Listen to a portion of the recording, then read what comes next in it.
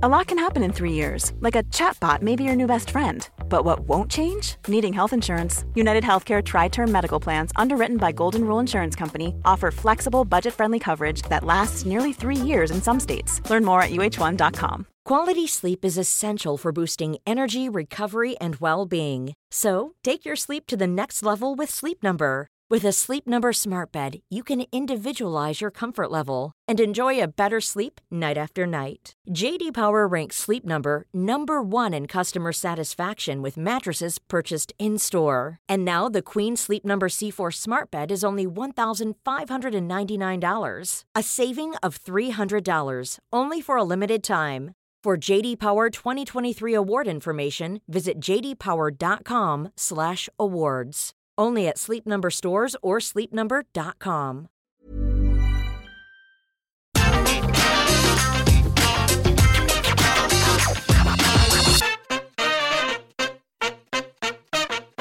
Hello and welcome to another Top 10 debate. I'm Adam Wilborn from What Culture, joined by one of the Dudley boys, Michael Sidgwick from What Culture, to talk about the loudest wrestling pops you didn't know about. But before we get into it, if you're a fan of this sort of thing, make sure you subscribe to What Culture Wrestling on either iTunes, Spotify, or wherever you get your podcasts from for daily wrestling podcasts where we review Raw, SmackDown, NXT, AEW Dynamite, pay-per-views. We have interviews, roundtable discussions, and a roundup of the week, complete with a bloody good quiz, of course, on Wrestling Chat. As I said, though, joined by Michael Sidgwick to talk about his article, 10 Loudest Wrestling Pops You Didn't Know About, which you can read now and see some of the clips we're going to be talking about at whatculture.com right now. But Sidge, I think I know the answer to this one. I'm asking anyway. What was the catalyst behind this list? The catalyst behind this list was because the list was written on the week of Double or Nothing, was Jesus Christ, we're going to get Pops back. And Jesus Christ, we got Pops back at Double or Nothing. My God. I've had, much like I guess everybody else, like a strange relationship with wrestling the second that COVID-19 hit, in that we've all kind of played along, at least we have in the industry, the media wrestling industry, because you kind of have to absolutely boot up and get on with it and reconcile the fact that it can still be good. It's nowhere near the same. It can still be good, but it's all a bit bittersweet. And you know that even on like a 7, if the show has the temerity, and this is AEW, WWE's are always freaking 4s at best. But if like AEW has the temerity to be a 7, you're like, obviously it was a good show, but it's just not the bloody same. It's not the bloody same. Luckily, AEW, despite a recent drop-off, has been booked so well that so many of them have been 9s that it's been very easy to play along. But play along is the word. We have been filling in the gaps. We've been guessing through the quarter hours who was over. And I don't know about you, Wilborn, but my watching, because I had to watch all of this stuff for work, my rewatching of old pro wrestling has just completely nosedived over the past year, because the second you see a hot crowd, it's just heartbreaking. Like, it's just heartbreaking. But on the advent of Double or Nothing, full capacity crowd, I decided, you know what, I'm going to relive some of my favorite wrestling moments. And I'm also going to write an article about ones that maybe a lot of wrestling fans don't know about. Because if nothing else, like, this platform allows me, one, to watch wrestling and get paid for it, which even on like dismal weeks like this and the last one, I've got a Double or Nothing hangover. Yes. Big time Double or Nothing goddamn hangover. But this affords me the opportunity to write about wrestling and get paid for it, which is just amazing. 2, it allows me to take the piss out of Triple H. And 3, it allows me, one of my favorite bits about this job is that sometimes people on Twitter say, oh, you know, I wouldn't have watched AEW or New Japan or this match if Sidgwick hadn't have told me about it. And I think that's so phenomenal. Like, I'm not saying I'm on their level, but Finn Martin of Power Slam fame and Dave Meltzer, like, genuinely enriched my fandom. And I'm so appreciative of their recommendations, and they've genuinely made being a wrestling fan a better experience. So if I, in some small way, can carry on that torch, outstanding. And this article was a rare positive Sidgwick piece in which I tried to encourage people to do the same thing. But you're so right as well about Double or Nothing. And, you know, we got it as well at WrestleMania, but we talked about that at the time. I want to talk a little bit about Double or Nothing now, because I said I was watching Double or Nothing on, it was Bank Holiday Monday here in the UK, in a sort of don't take this the wrong way, drugged up haze because I just got the Moderna vaccine. And honestly, I thought not that I thought it was going to be a nice, relaxing watch because there was a lot on the line and stuff, but I was like, that's perfect. Sort of like let it flow through my body and just lie down on a Monday afternoon.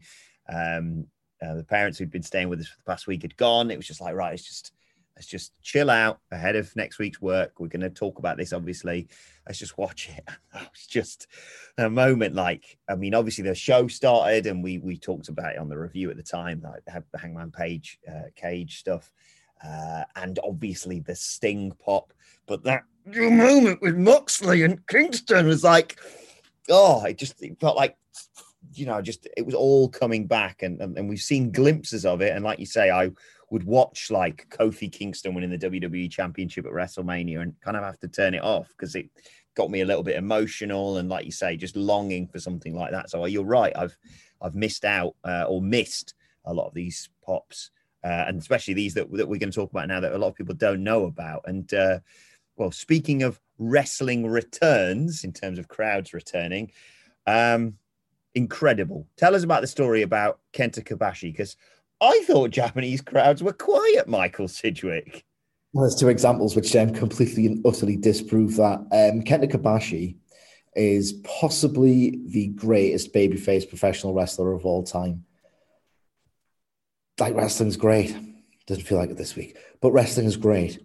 And there are several candidates for that. People might point to Ricky Steamboat. I think I prefer Hiroshi Tanahashi's matches. It's just, there's nothing in it. Like, Kenta Kobashi was awesome. But when I mean that Kenta Kobashi was possibly the greatest babyface performer ever, I'm talking about like the fire.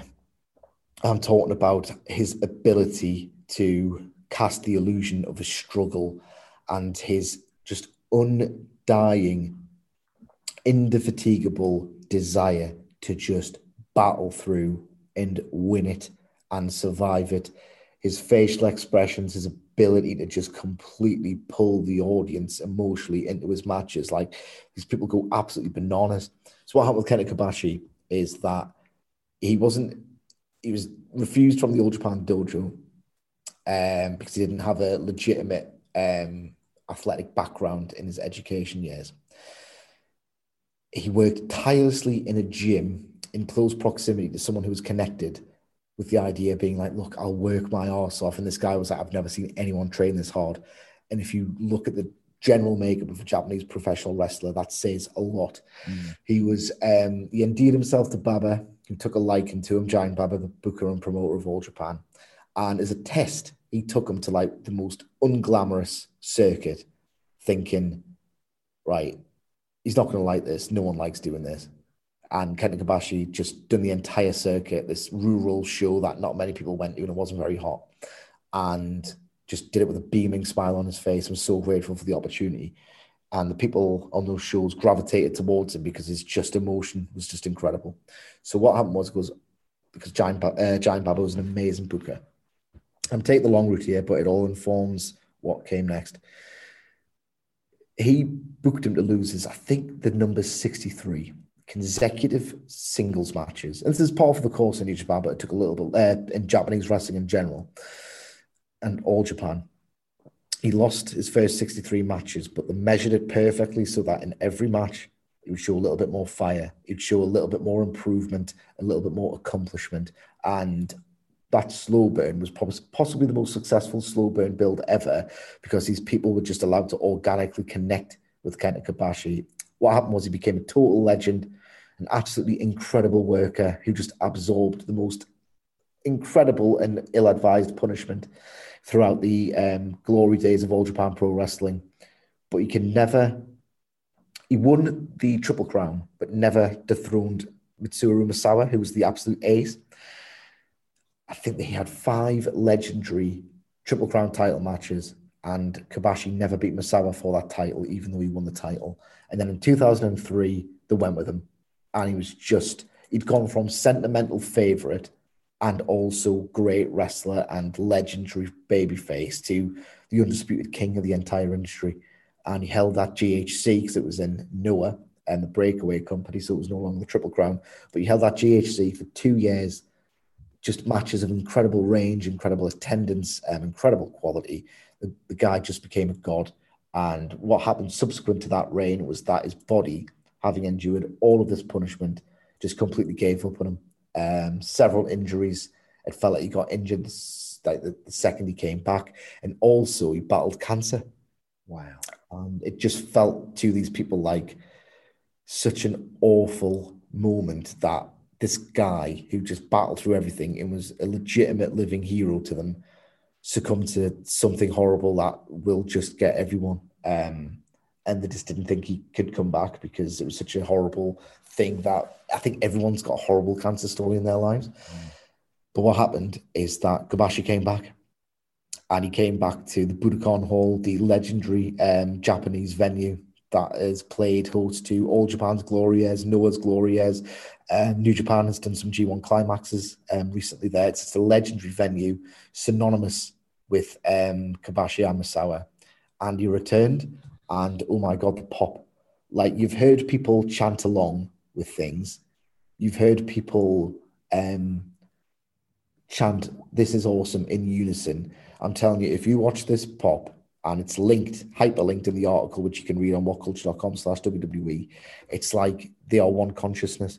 You can't hear a single voice out of sync. They are all completely unified in their adoration of and relief on behalf of Kenta Kobashi. All-time great wrestling moment, all-time great pro wrestler, like genuinely life-affirming stuff.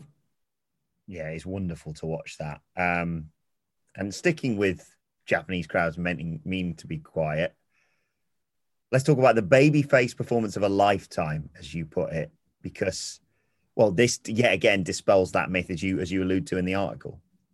Indeed. Kenta Kobashi teamed with Tsuyoshi Kikuchi against Furnace and Crawford, who, this is what, the way I've always put this in my reviews of this match, and I'm sorry, it's such a great take that I'm just going to repeat it whenever I review it and mention it. It is the perfect Japanese professional wrestling match. Japanese wrestling, at its core, was built on the idea of Rikidozan healing the collective psyche of the Japanese public after World War II. And he used to thwart off the invading foreign menaces and beat them, and it was restorative to these people. So the idea was that for years and years and years, until Terry Funk kind of changed everything, the foreign American wrestler was automatically like horrendous, horrible person.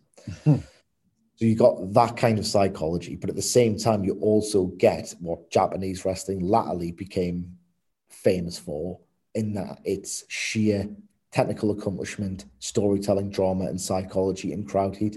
And these two philosophies are fused together in one absolutely incredible match where Kikuchi, the smaller guy in his team, just will not be denied. He will not be defeated, even though it's like the perfect performance of body's weaker, but spirit is more than willing. There are pops in this match where for each punch, he gets an Austin Road Warrior pop.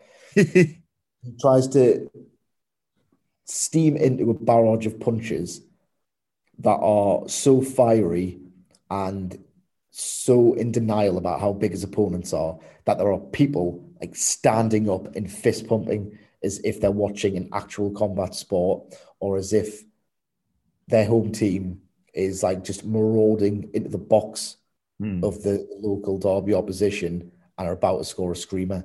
They are going ballistic. And if anyone tells you, dear listener, that Japanese crowds are too quiet, I've said this before, they are idiots who've watched 5 minutes of a slow burn and went, sucks. Turned it off, went on a message board, and somehow this myth has just prevailed somehow. Again, this is an absolutely must-watch match. One of the hottest Southern-style tag matches ever. Like, people hate when I invoke the comparisons. And like, I'm not saying that Money in the Bank 2011 was in any way not wrestling perfection. This is louder. Like, I'm saying this not to say, wasn't quite as loud, was it? Like, I'm not being a dick. I'm saying, if you think that's like life-affirming, molten pro wrestling atmosphere, like, this is louder. Go and watch it. You need to watch it as a professional wrestling fan. Hey everyone, I've been on the go recently. Phoenix, Kansas City, Chicago. If you're like me and have a home but aren't always at home, you have an Airbnb. Hosting your home or a spare room is a very practical side hustle. If you live in a big game town, you can Airbnb your place for fans to stay in. Your home might be worth more than you think. Find out how much at airbnb.com/host. Normally, being a little extra can be a bit much. But when it comes to healthcare, it pays to be extra. And United Healthcare makes it easy with Health Protector Guard fixed indemnity insurance plans. Underwritten by Golden Rule Insurance Company, they supplement your primary plan, helping you manage out-of-pocket costs without the usual requirements and restrictions like deductibles and enrollment periods. So when it comes to covering your medical bills, you can feel good about being a little extra. Visit uh1.com to find the Health Protector Guard plan for you. Before we go any further, though, this podcast is brought to you by Rocket Money. Do you ever feel like money is just flying out of your account and you've got no idea where it's going? Well, it's all those subscriptions. I mean, think about it. Between streaming services, fitness apps, delivery services, it is endless. I'm guilty of this, so I used Rocket Money to help me find out what subscriptions I'm actually spending money on, and it was more shocking than a wrestling betrayal. You see, Rocket Money is a personal finance app that finds and cancels your unwanted subscriptions, monitors your spending, and helps lower your bills. Rocket Money has over 5 million users and has helped save its members an average of $720 a year with over $500 million in cancelled subscriptions. So stop wasting money on things you don't use. Cancel your unwanted subscriptions by going to rocketmoney.com/wrestling. That's rocketmoney.com/wrestling. rocketmoney.com/wrestling.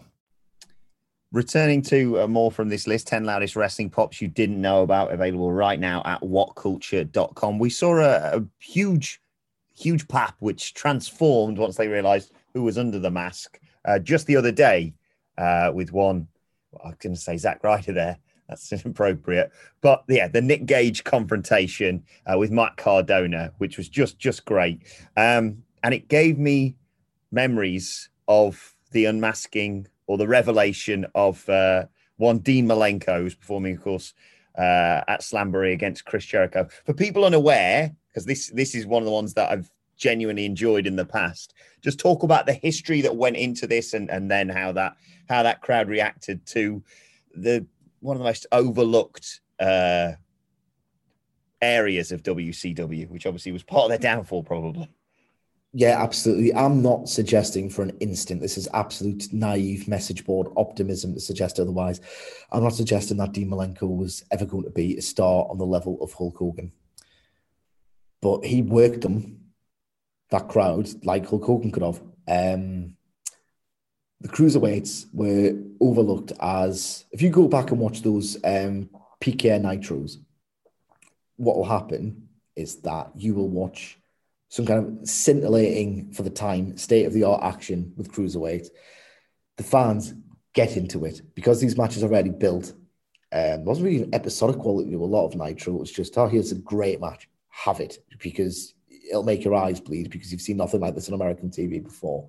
So because they're cold to the characters sometimes, and there's no like anticipation or grudge, like they win them over. And there was always the sense that, if you just prioritized storylines and TV time, like you'll get them from the start, that pop will just escalate even more than, oh Christ, this is really good. You'll get them from the start and you can probably get guys more over. That was never better illustrated with the Chris Jericho versus Dean Malenko feud. Mm-hmm. Everyone has seen the promo with the first list.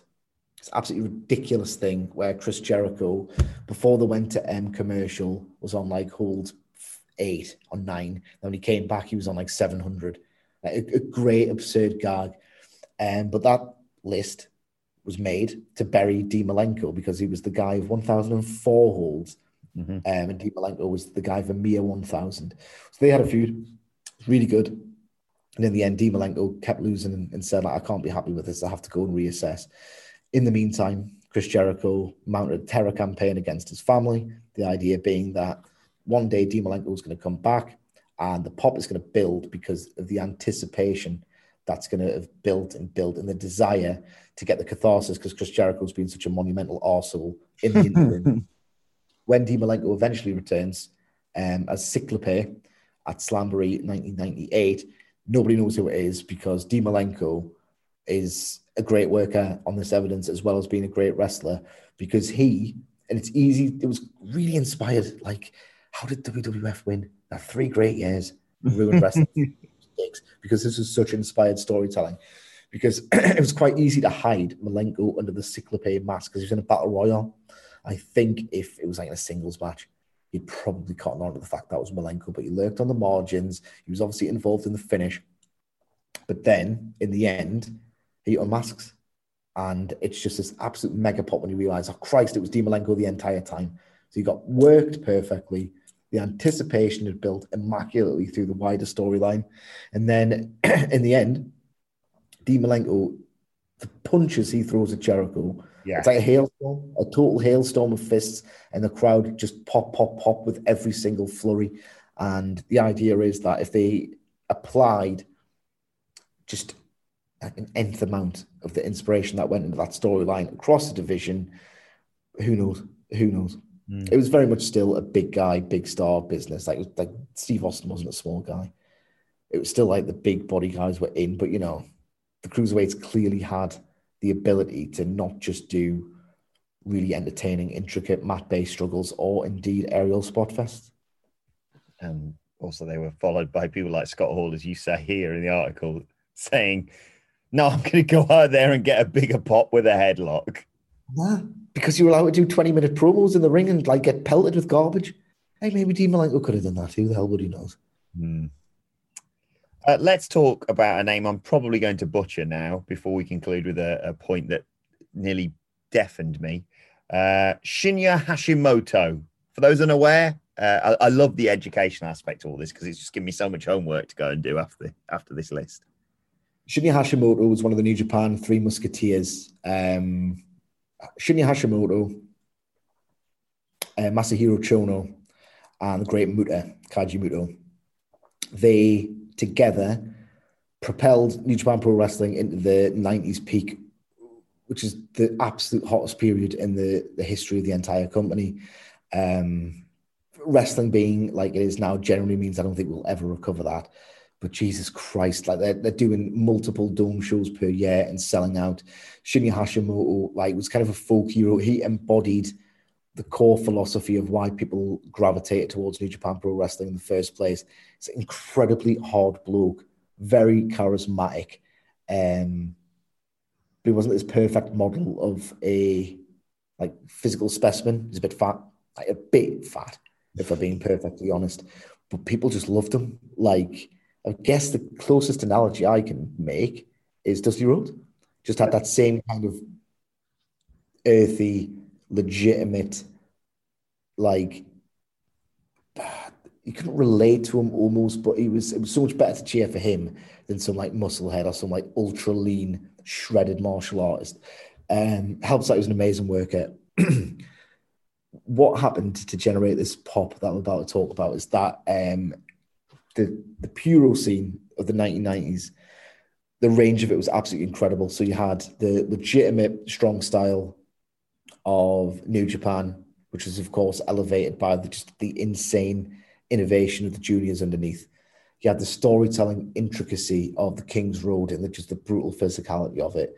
And FMW and the various offshoots that ripped it off because it was such a stadium-sized concern, like high on the death matches and the explosions. The Joshi scene, like women's wrestling in the US, as great as it's gotten over the past 5 years, still can't hold a candle to it. And you also had shoot style wrestling, UWFI, Union of Wrestling Forces International, that played on the idea that everything else is fake, but this is real. And it was very much worked, mat-based, technical pro wrestling that was very much informed by mixed martial arts. The idea being that if you can work it just enough You can emulate the blood sport excitement. That's kind of inimitable I'm not even a big UFC guy, but when you're watching someone getting punched flush in the face and the referee scrambling to get in, it's like that pumps the blood more than, pro wrestling to some people. So that was massive. But it ran into trouble. And the idea was that New Japan invited them to do an interpromotional feud. And the idea that New Japan was built on the philosophy of legitimacy and the idea that there was, hang on, we're more legitimate than you are. Like, that made for such amazing heat. And it was one-sided. But at the same time, when you saw how much, like tens of thousands upon tens of thousands of people at the Tokyo Dome in 1996 just wanted to see Hashimoto beat this interloper, Nobuhiko Takada. Like, they could have probably done a few more Dome shows, but that crowd was just desperate to have the honor of New Japan restored. And it's a local derby atmosphere. I don't think, off the top of my head, I can recall a single American crowd that was ever as hot as that. The teasers for the Brainbuster, the sheer drop Brainbuster, that was Hashimoto's finish. Like, these people are desperate for it. They are roaring for it. When Takada is like blitzing him with punches in the face and Hashimoto has the smarts to just duck and sweep his leg, they go ballistic. And it's from Battle Formation 1996. It's an incredible match, but an even better spectacle. And this is one of the reasons why I hate WWE. When you homogenize things, not only is it boring, but you just ruin a source of conflict. You've completely ruined a source of conflict. We saw it with Cardona, we saw it with Jerry Lawler and ECW back in the day. The idea of someone who doesn't belong in your promotion, going to that promotion, taking a dump on that promotion, claiming superiority over that promotion, that scene, that landscape, whatever you want to call it, and then losing and giving the fans the total cathartic satisfaction of, no, what you like is the way to do things and you are the winners. Why would you have crap overproduced pro wrestling when you can have that kind of stuff instead? We haven't begun to realize the potential of the Forbidden Door. It's going to be difficult now because AEW's fan base is so respectful of different styles and like the range of pro wrestling that it's going to be hard to emulate that interloper feel. But if they can bottle whatever they did at Battle Formation, then God damn it, do it. Now, finally, we've talked about a lot of great moments in great matches. But the final one I want to talk about is very simply a man walking out who shouldn't be walking out, to be honest. It is a classic moment, and it sounds so simple, and yet when you watch the footage, it nearly broke my speakers. It's like the Beatles or something. It's bonkers, Magnum TA walking out all those years ago at the Crockett Cup. Yeah, Magnum TA was like the great lost wrestler in that he was super over. This is a guy who, again, if you haven't watched the Starrcade 85 match, the I Quit with Tully Blanchard, like, Magnum TA is such a rough bastard, such a barrel-chested, good-looking guy with just amazing babyface qualities. And he's so good at selling in that match. Like, there's so much anguish in it. He's so great at selling that there's a point when Tully Blanchard has got a wooden chair leg. You've seen it on Dynamite. They paid tribute to it in the Inner Circle Pinnacle Brawl. He's got a broken off bit of wooden chair leg, fashioned into a spike. He's going to, like, spoon out his eyeball, and people buy that an act of disfiguration could happen on a wrestling show because Magnum TA is so great at selling the fact that, Jesus Christ, I'm knackered here. Tremendous babyface, great worker, total superstar charisma, and he totaled his car, and the right side of his body was paralyzed, and his career was over. And not merely that, there was talk that he couldn't walk again. And the Norfolk Scope, in a legendary scene, aided by crutches, he walked out.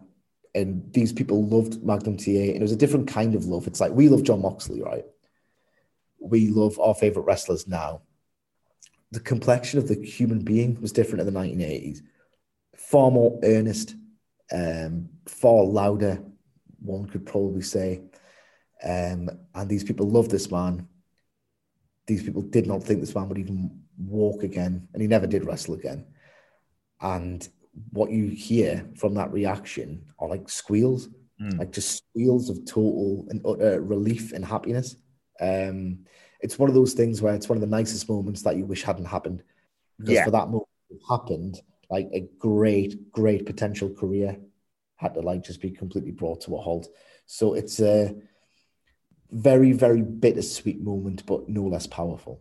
And you can watch that on the link on this article at whatculture.com. I'd suggest go and read the article, and either the links are there or going to search them out afterwards, because as you alluded to at the beginning, with the return of Wrestling Pops, I mean, it's going to be a long while before anything matches some of these, but nevertheless, it is something you and I, and I'm sure a lot of our audience, have needed over the last months, if not year or so.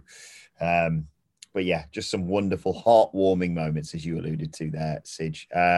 Let us know your thoughts on everything we've discussed on Twitter at WhatCultureWWE. Well, actually, you can follow both of us. You can follow Michael Sidgwick at Sidgwick. You can follow me at Adam Wilborn. Follow us all at WhatCultureWWE, and make sure you subscribe to What Culture Wrestling wherever you get your podcasts from for daily wrestling podcasts, of course. And as I said, check out the rest of this list, because there's some other great ones we haven't had time to talk about. Just search whatculture.com for the 10 loudest wrestling pops you didn't know about. My thanks to Michael Sidgwick, the author of this brilliant list. Thank you for joining us, and we will see you soon. Head over to Hulu this March, where our new shows and movies will keep you streaming all month long. Catch the acclaimed movie All of Us Strangers, starring Paul Mescal and Andrew Scott. Stream the new Hulu original limited series We Were the Lucky Ones with Joey King and Logan Lerman. And don't forget about Grey's Anatomy. Every Grey's episode ever is now streaming on Hulu. So, what are you waiting for? Go stream something new on Hulu.